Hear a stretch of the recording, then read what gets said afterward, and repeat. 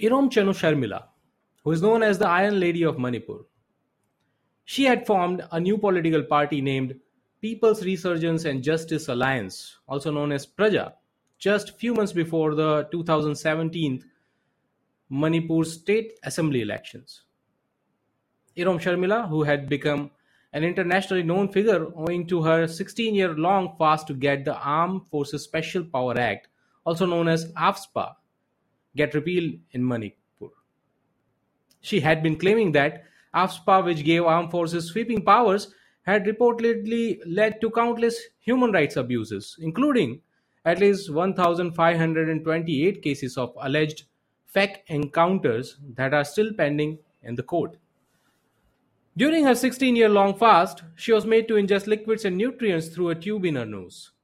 Her photo with her nasogastric tube was seen on the front page of most of the global newspapers when she ended her fast in July 2016. She thought that her fast had failed to achieve anything other than international awards and media coverage, and only way she could achieve her goal of repealing AFSPA was by entering into the electoral politics. So, she announced her candidature for 2017 Manipur Assembly election from the constituency of the incumbent Chief Minister O. Ibobi Singh. Just 4 years before, Arvind Kejriwal had made a major upset in Indian politics by defeating Congress heavyweight Srimati Sheila Dikshit on her home turf, and Kejriwal was active on the national politics scene for 3 years before he took a plunge in the electoral politics. And here, we had a person who was celebrated across the globe who was fighting the establishment on Gandhian principles. The national media had turned Praja's foray into electoral politics as an event that would transform Manipur politics forever. On 11 March 2017, the counting of votes began in the state of Manipur. While watching the results on TV and continuously refreshing the counting reports online, I wanted to see how the world's longest hunger striker would do in the elections. Irom Sharmila, a woman who had fasted for 16 years for people's rights, received total of 90 votes from the people of her state. Yes, you heard it right. Not even 100. 90. 90.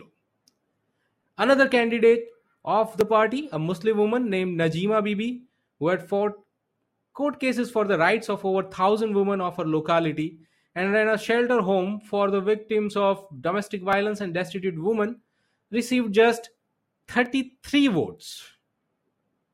The Harvard-educated convener of Praja, Irendo Lichombam, who had previously worked with the World Bank and UNDP, did a little better and got 573 votes. This number were a sobering reality check of just how electoral politics worked in India. That evening, I was reflecting over those results. It was disheartening to realize that people who had dedicated their lives to serving others did not even get votes from the people whom they had directly helped.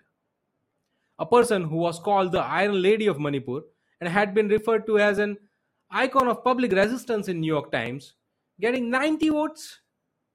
It came as a shock to me. It seemed like to the people of Manipur, she represented a spent force who knew little about politics and had somehow betrayed the cause by ending her fast. Over the decades, several individuals with remarkable passion have hoped to disrupt how politics is done in India. They have tried to win elections without the use of money and muscle power, without appealing to people's caste and religions, and without compromising the ideals of their movement.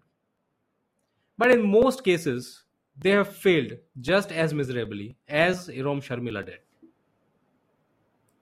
I have come to realize that there is no clearly defined path for success in politics, and not many people truly know what it actually entails. Even though the lives of everyone living in a democratic country are constantly impacted by politics, very few understand how it functions and how politicians succeed or fail. For most careers, there are guides that you can read and people that you can talk to, but not for politics. The only other career that comes close to politics in terms of uncertainty and risk is entrepreneurship. And that too has an abundance of books, podcasts, and articles to guide people along the way. Anyone who tells you that personality cult is a sure shot ticket to glories in politics must not have heard about Amitabh Bachchan or, for that matter, any Bollywood star who tried his or her luck in the politics. So, what it takes to win an election? Three C's: cash, casting, and communications. What are these? Let's find out. First C: cash. So, you are interested in fighting an election. How much money do you have in the bank? I mean, just consider a single political event. The posters, hoardings, audio systems to make announcement for the meeting, the rent for a venue, rental for chairs, fans, printing of flyers, the arrangements for refreshment and water, sound system, LED screens, taxi rentals, and the salaries of people to manage all this. A single rally is equivalent to a middle class marriage function. Back of an envelope calculation will show you that a rally may cost anything from rupees 10 lakhs to rupees 20 lakhs. For an assembly election, candidate needs to arrange around 10 to 15 rallies. Apart from on-ground events, the party also spent crores on advertising on digital platforms. The cost of TV advertisements, newspaper ads often on the front page, radio broadcasts, social media advertising, and the expenditure in creating all of this would shock most voters.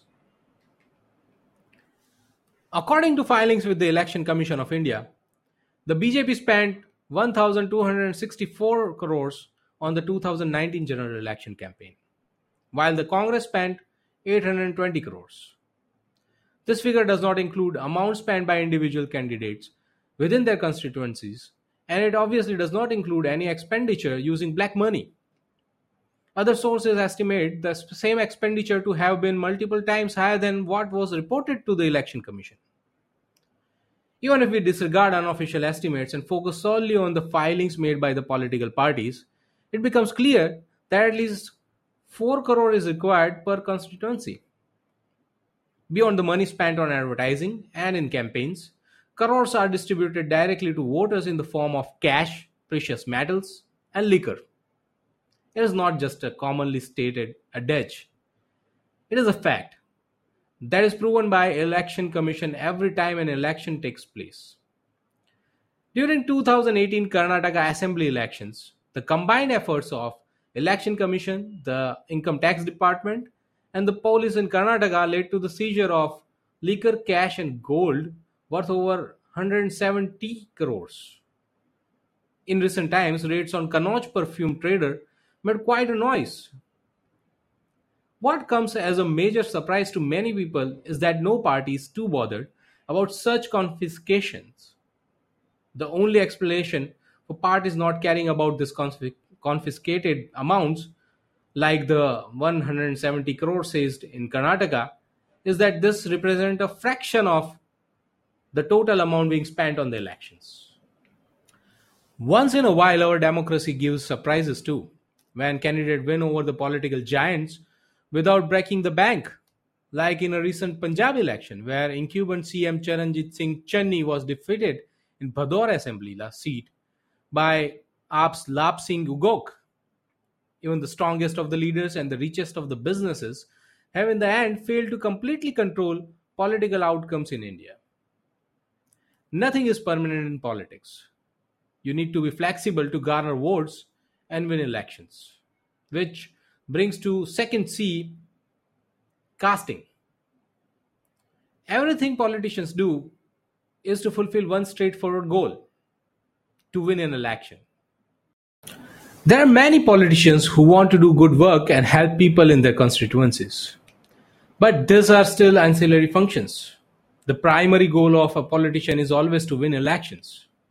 Several of them strongly believe that the end justified the means, but more than anything, they understand the rules of the game.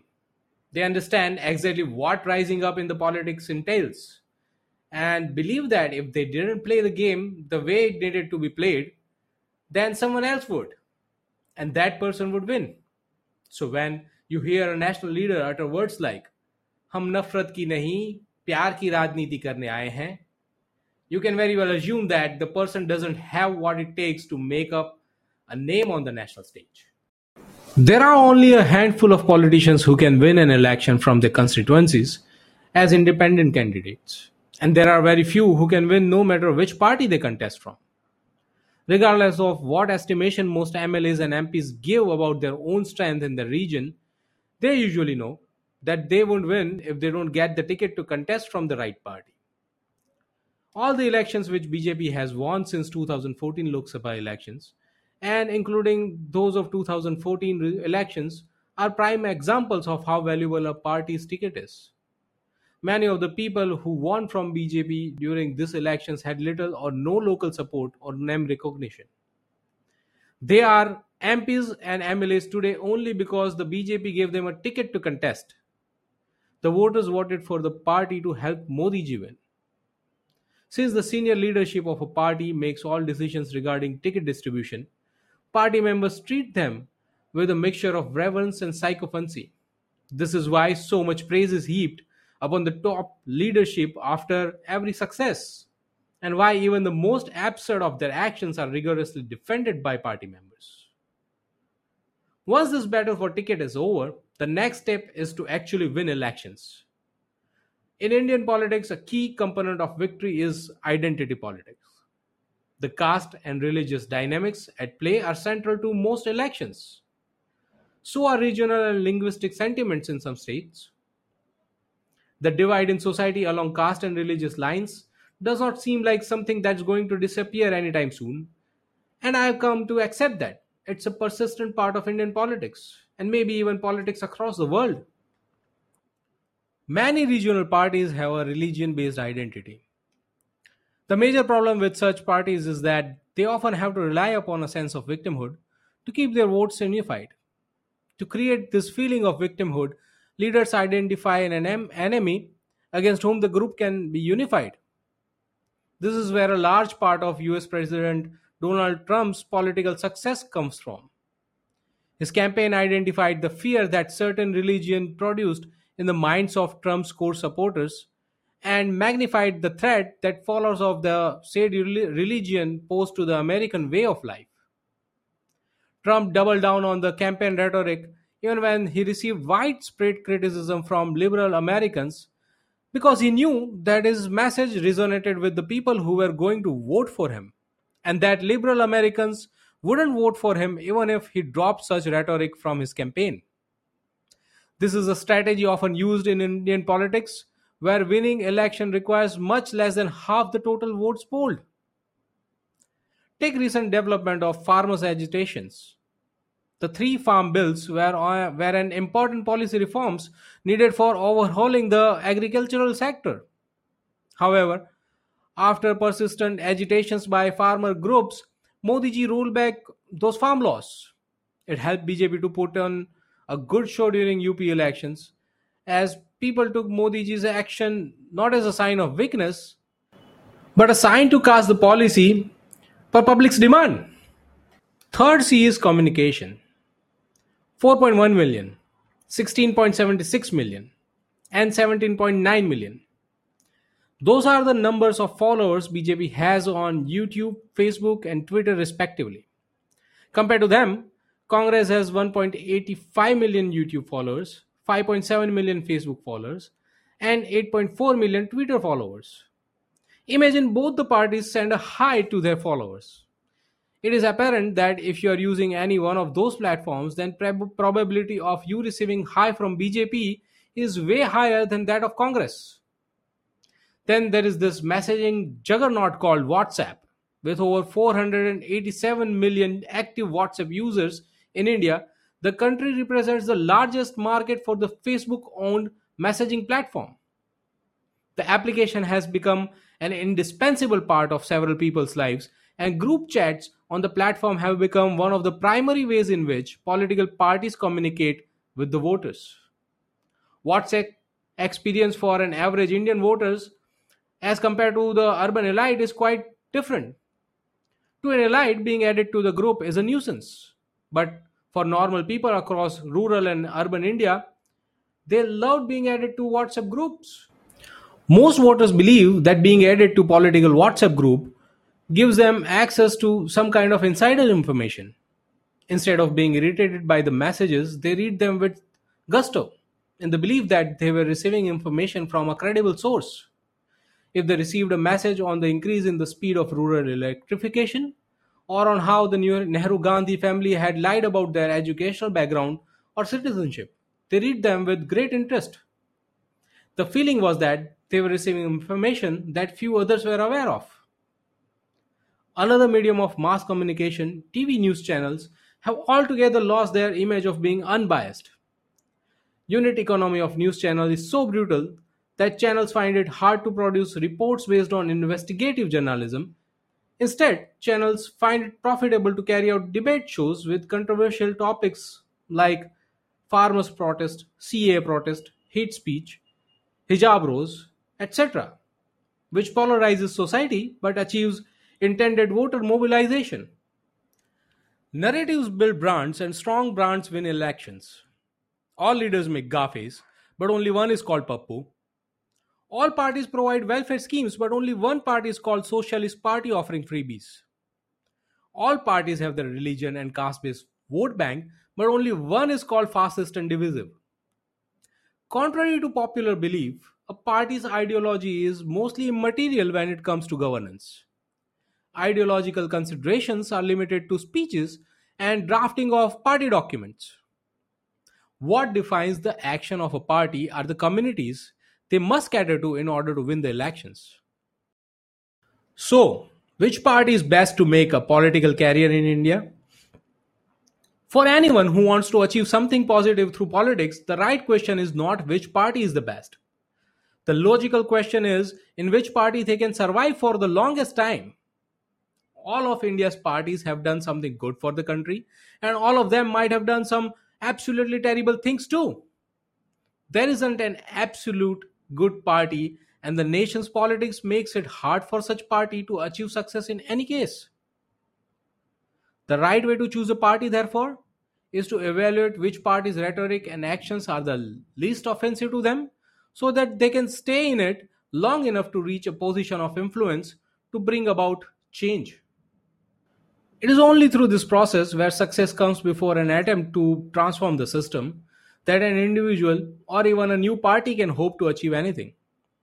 The only question that remains is whether the critical mass of qualified, well meaning people required in the politics will actually choose to enter politics. And if they would, whether they'd retain their desire to do good after joining the system and reaching a position of influence. These are some serious questions to ponder. That's it from Momaya and Manath. Goodbye.